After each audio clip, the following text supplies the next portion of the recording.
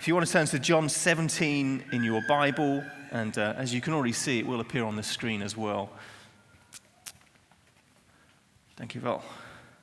Right, let's read this together and then look at what God wants to speak to us about this morning. So this is John chapter 17, verses 11 to 13. This is from the English Standard Version of the Bible. It says, "And I am no longer in the world." This is Jesus talking. John 17 is a prayer of Jesus. "I'm no longer in the world, but they are in the world. And I am coming to you. Holy Father, keep them in your name, which you have given me, that they may be one, even as we are one. While I was with them, I have kept them in your name, which you have given me. I have guarded them. Not one of them has been lost except the son of destruction, that the scripture might be fulfilled. But now I am coming to you. These things I speak in the world, that they may have my joy fulfilled in themselves." And I'm going to jump ahead to verse 21 near the end of the chapter. It says, "The glory that you have given me, I have given to them, that they may be one, even as we are one. I in them and you in me, that they may become perfectly one, so that the world may know that you sent me and loved them, even as you loved me." God, we thank you so much that we get this picture this morning. We get to look at this passage and gaze in on this intimate union in the Trinity, Father, Son, and Holy Spirit. Perfect yet distinctive, this love. And yet you say that this is for us, that we get now in Christ to have beautiful relationship with the living God, that we can know you. And we want to know that so much. More than anything else, that's our heart's desire. Thank you, Jesus. You've welcomed us in to your presence to have fellowship with the living God. Thank you, Jesus. We pray as we look at these words this morning that you would speak to us, that you would richly dwell within us and amongst us. Amen. Amen. So we've been working through this series on John 17 called Future Church, looking at some of the distinctive elements of the church, the people of God. Last week we were talking about the fact that we've been, on one hand, sent, on one hand, we've been given to Jesus. And the church is supposed to be a place of belonging, where everybody can come and be part of a family. And this week we're going to kind of delve into that in a little bit more, and we're going to talk about church as a family, but in particular, unity. Where does unity come from, and what does it mean, and what does it look like? So that's a little bit about what we're going to do this morning, because all around us in our city, on the news, we see lots of division and disunity and dysfunction, and whether that's political or amongst families or between different races and people groups, we see lots of disunity.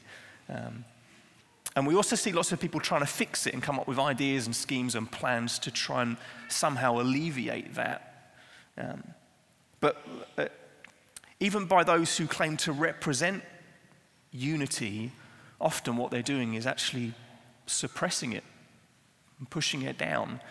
Because you find that lots of people who would stand for tolerance, often they're only really tolerant of the things that they agree with. I can be tolerant of you as long as you sign up to this particular worldview, this particular way of thinking. If we can be on the same page, if we can agree, then sure, I can tolerate you. But as soon as people disagree and have different opinions, then our world isn't able to hold those two things together often. And people aren't able to stand alongside people who have opposing views.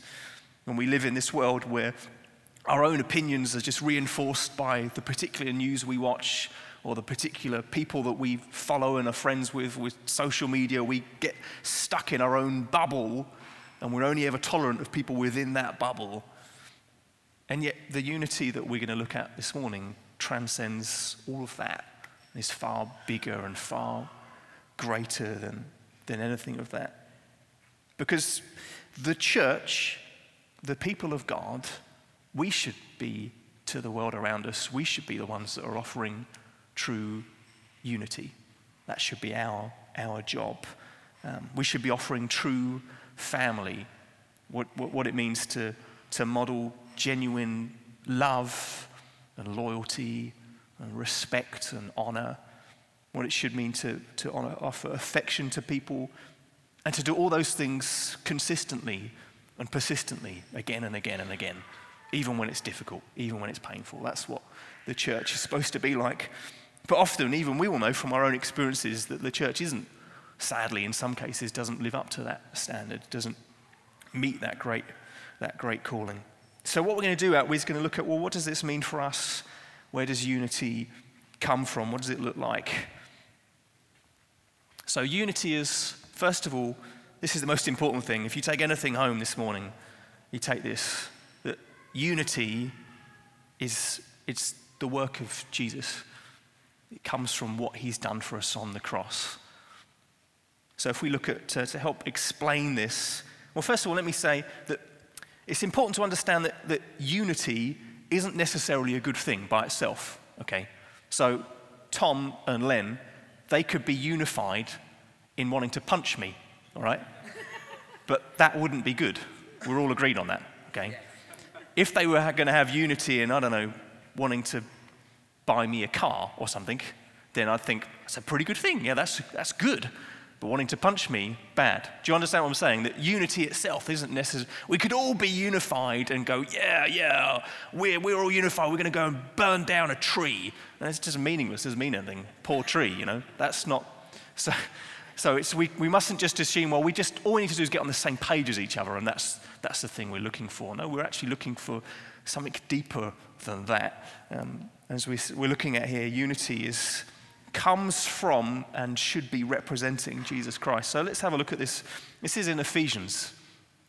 It says, in him, in Jesus, we have redemption through his blood, the forgiveness of our trespasses, according to the riches of his grace, which is lavished upon us in all wisdom and insight, making known to us the mystery of his will according to his purpose, which he set forth in Christ as a plan for the fullness of time, to unite all things in him, things in heaven and things on earth. So plainly and simply, our unity is achieved by what Jesus has done for us. That's what he came to do, amongst many other things. He came to unite us to God, unite our hearts, unite us to one another, to bring things back together again, to take what was broken and bring restoration, to fix everything that was damaged. That's what Jesus came to do. And I just want you to let that kind of resonate in your hearts. Because often it's, we'll know, okay, of course we need unity. Of course we're a family. Of course we need to do things together. But we can sometimes put sort of superficial substitute things in there to try and make it work. We think, well, if we all have the same haircut, if we all listen to the same music, if we all listen to the same clothes, or if we all just really like each other, then that will have unity. As long as if we just kind of hold hands and sing the right songs, yes. And those things are not necessarily bad, but that's not how we get unity, because as soon as any trouble or disappointment or frustration comes along, if it's only ever built on superficial things, it will just crumble away. It will just slip away. But if we build our unity on the fact that what Jesus has done for us, for those of us who call ourselves believers in Jesus, what he's done for all of us, that means we can all stand together as brothers and sisters in Christ. And that means that our unity as a people isn't something we have to create. It's something we receive. We receive it from God. We don't have to sort of whip it up into a frenzy. We just say, no, we just receive what Jesus has done for us. So let's look at what sort of unity. What is this unity? Well, it's First of all, this unity it's a Trinitarian thing. Now, the verse here it says that we read, Jesus is praying that they may be one, even as we are one. He's praying to his Father, I in them and you in me, that they may become perfectly one. Now, that may be a little bit almost, that's the verse there, that may even be a little bit baffling to you, sound almost like just kind of a weird sort of Christian jargon. What's that talking about? I, we, one, how does that, what's he saying? Well, the point is the basis of our unity is God's unity. And by God, I'm talking about the Trinity, Father, Son, and Holy Spirit working together. So that's an important thing that we understand about our God, that Jesus Jesus the Father, the Holy Spirit, it's this perfect yet distinctive, loving union. So we believe in a God that is three persons, Father, Son, and Holy Spirit. Not different functions or different roles, but distinctive persons, each being fully God, but there's one God, okay? Now that may just explode your mind into a mess of pieces, and it's kind of supposed to, right? I think if you ask anybody, okay, just explain that to me again, and they'll give you a different explanation. You say, explain that again, and you think that there are some things about our relationship with God that I don't know if we'll ever fully know until we meet God in heaven. There are some things, not to say that we shouldn't search to know God, that we shouldn't seek to know him, but there are some things that just really surpass our limited understanding. And trying to understand the depth of the Trinity is a kind of mind-boggling, baffling thing, but it's a really beautiful thing at the same time. We've got this God, the Father, the Son, loving each other, serving each other. The Father, Son, the Holy Spirit, this kind of unity together.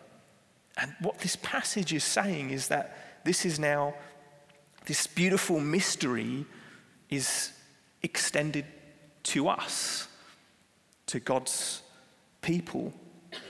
So to give you an illustration to help you understand this, this is talked in the same way when it comes to marriage.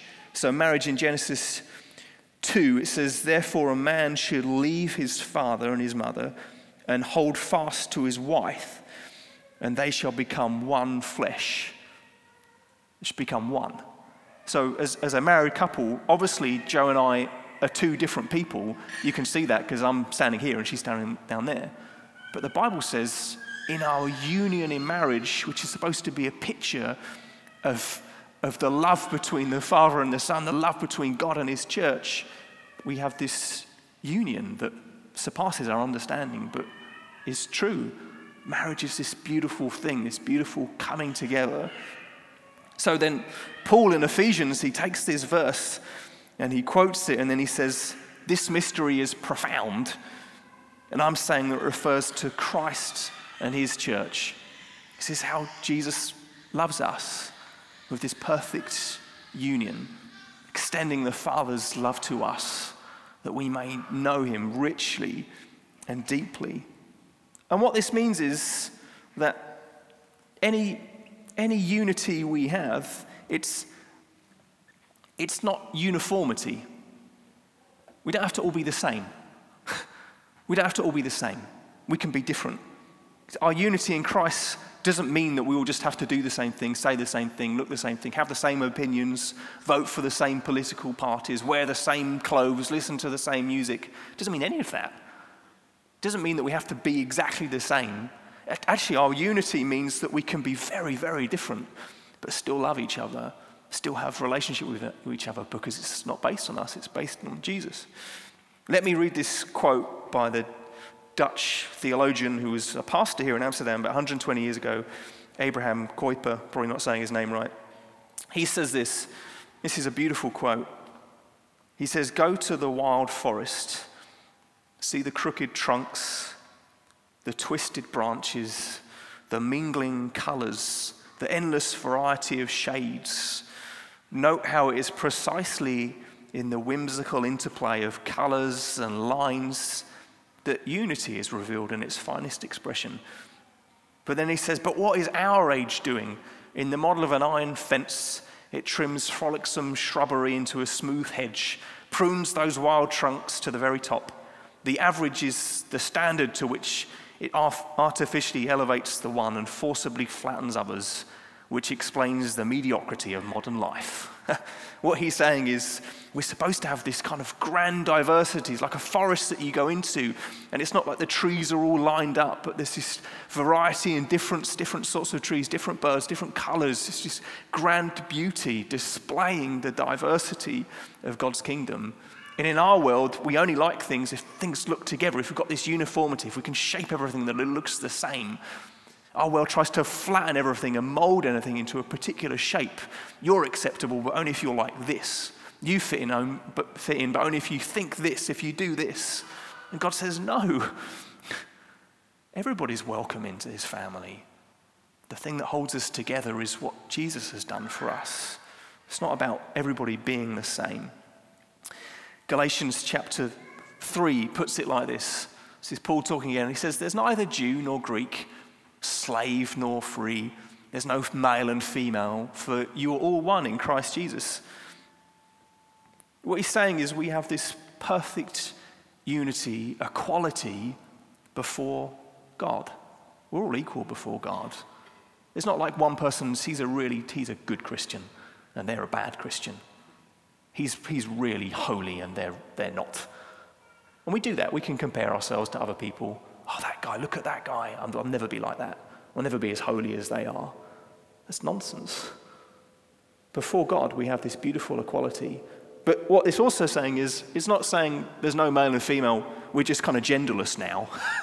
He's not saying that either. He's saying there's this rich diversity, but what really matters is who we are in Jesus Christ, what he's done for us. That's the thing that really defines us.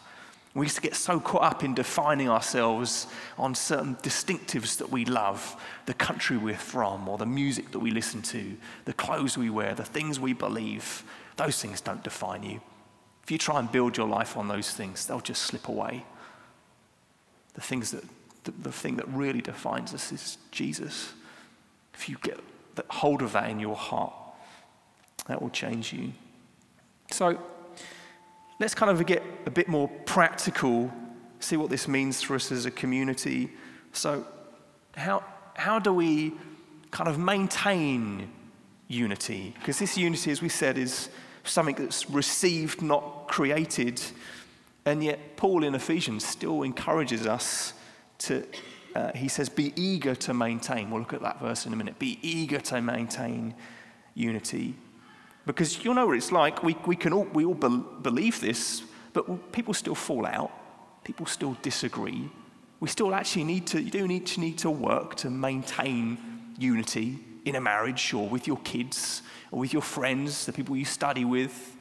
You can't just sort of run together and hope that you still like each other in 20 years' time. You have to invest in people. We have to make it work. So how do we do that? How do we kind of maintain this unity? First of all, really simply, we seek unity with God. You know, my unity with anybody else, my unity with Joe in our marriage, first of all, that depends on my relationship with God. It really does. So I can find that the number one contributing factor to our marriage is, it's not, these things all help, but it's not financial security or not good health or having a good sex life. These things are all good, okay? Or kindness or time. Those things all help us, but I know that if I'm seeking God, then our marriage is always going to be healthy. Not to say that there won't be ups and downs, but if I'm seeking God, then it just means I just love Joe better. That's right, isn't it? It's true. If we're both pursuing God, we'll just be better at loving each other. As a parent, if I'm pursuing God, then I'll be trying to love my children as the Father in heaven loves me. It shapes us all the time. So if you think, there's just dysfunction, there's just disunity, this relationship isn't working, your first response should not be to blame someone or to go and tell them we're not working, sort it out. Your first response is to go to Jesus and say, maybe, I want to know you, to come and worship him. That's the number one response. Again, let me read another quote from our friend Abraham Kuyper. He says, personally, it is our repeated experience that in the depths of our hearts, at the point where we disclose ourselves to the Eternal One, all the rays of our life converge as in one focus, and there alone regain the harmony which we do so often and so painfully lose in the stress of daily unity. In prayer lies not only our unity with God, but also the unity of our personal life. He's underlining the importance of prayer, of communion, of relationship with God. If you do that, then you'll find that it's so much easier to maintain this unity. Because, of course, unity is ultimately the power of God at work. John 17, he says that he will keep them in your name, in the name of God. We're kept together. But yet we do, as I said, should be eager to maintain it. It says in Ephesians 4, I therefore, a prisoner for the Lord, this is Paul, the Apostle Paul speaking, he says, I urge you to walk in a manner worthy of the calling to which you have been called, with all humility and gentleness, with patience, bearing with one another in love, eager to maintain the unity of the Spirit in the bond of peace. We need to be eager to maintain, as a community, as a family together, eager to maintain it. And we do it by some things that are hard sometimes: humility, gentleness, patience, bearing with one another in love. Another way to translate patience in this verse is long suffering. Suffering for a really long time. Sometimes that's what patience looks like. Just learning to put up with people who are a bit of a pain sometimes. And just the way that God puts up with us when we're a pain for a really long time. The way that God puts up with us when we sin, we repent, and when we sin and we repent, we mess up, we say sorry, we do it again and again and again and again. And God loves us again and again and again. And he says we should, all these characteristics, humility, gentleness, patience, bearing one another in love, they're all characteristics of Christ. He's saying, love each other in the way that Jesus loves you. Bear with one another. Be patient towards one another. And to help us to do this, we can apply some gospel logic to our relationships. So, because if our logic, our way of working and thinking, if that's based on kind of some sort of ideology, or if it's based on kind of social theory or marketing or something like that, then any unity we have will always have limitations on it. We'll only ever go so far. We'll only stop at a certain point. But if we apply the love of Jesus to our relationships, it will completely transform them if we kind of apply this sort of gospel logic. So let me give you an example. In John 15, I think we looked at this last verse a little bit last week. He says, this is Jesus talking to his disciples, to his people, to us. You did not choose me, but I chose you. That's what it means to be a Christian, a follower of Jesus, that we were chosen by God. Not that we suddenly found him, but he found us. So that you should go and bear fruit, and your fruit should abide, so that whatever you ask the Father in my name, he may give it to you. These things I command you, so that you will love one another. He's saying, because we belong to Jesus, because he's chosen us, that means that we can love one another. Because of what it says at the top. I chose you. I appointed you. I've loved you, so therefore you can love one another. We're chosen to do that. So I'll keep explaining this as we go. See, because our community, it's not like a human ideal. It's not just our dream.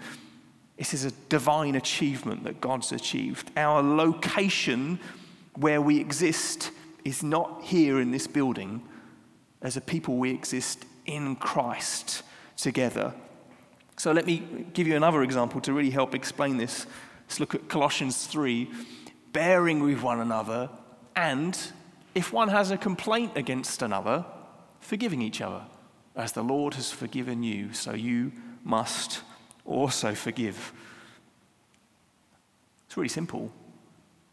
We have a complaint against one another, and we do from time to time, then we realize we come back to this gospel logic. We say, well, God's forgiven us. That means we can forgive. He's forgiven us so richly and deeply that means we can forgive each other, that we can love each other. Because the thing is, it's not like we have to hold, because what we do is, in the end, if we're not forgiving people, we're actually denying the gospel. We're denying Jesus' message. We're saying it's not enough. When you kind of hold back in relationship from people, you keep them at arm's length and say, well, I don't really want to have a relationship with them. I'll keep them over here. You might think, oh, it's not an issue of forgiveness. I'm just going to keep a bit separate from them. We're denying the work of Jesus. We're saying that his salvation power is good enough for us as individuals, but it's not enough to bring us together. We're saying it's good enough for me, but it's not enough for their sin. It covers the mistakes I've made, but doesn't cover the mistakes they've made. That problem is too big. I can forgive them this far, but that thing's too big. It's too big for them to receive my forgiveness. And in us saying that, we're kind of saying it's not too big to receive God's forgiveness. And if we're saying that, we've completely misunderstood the gospel. We're completely misunderstanding it. So we need to apply this sort of gospel logic. And then finally, to help maintain unity, is to build true family. You see, we're not just a collection of individual consumers who just come and sit here on a Sunday and maybe have a chat with one another over coffee afterwards and then go on our separate ways. That's not what the church is. It's not that we just change our preference week to week. Oh, I'll go and try out another place next week. I'll see the flavor of that church. Maybe they've got a better guitarist, or the preacher does better modeling poses or whatever. We can do that. Or from week to week, just see what's going to meet my needs, what's going to work for me best. We're really happy here at Liberty Church for people just to come in and just check us out. Particularly if you don't know Jesus, you're so welcome. And you can flit in and out. You can come and go. Great. If you're just discovering who Jesus is, that's wonderful. You're so welcome here. But if you would say, no, I'm a believer in Jesus, I love him, then we'd say, commit. Commit. Either here or another church. Don't just treat churches as places to meet your needs. It's a family for you to belong to. So either commit here, brilliant. Whoever you are, wherever you're from, we'd love you to do that. Or there's other great churches in the city, go and commit there instead, but commit yourself. Don't live your life bumbling from church to church to church. Honestly, there are people that do that, and it saddens me. It really does, because they're missing out on so much. They are. They're just missing out on so much of the beauty of even what it is to know Jesus, because we get to know Jesus by loving one another. We get to know his forgiveness when we learn to forgive other people. So if you're not doing that, you're just missing out on this vast array of what it is to be a Christian. Let's look at this verse from 1 Timothy. He says, this is Paul talking to Timothy, who was a younger leader. Timothy was involved in planting and leading churches. Paul was giving him some instruction on kind of how to build community life. He says, do not rebuke an older man, but encourage him as you would a father. Younger men as brothers, older women as mothers, younger women as sisters, all in purity. You see that?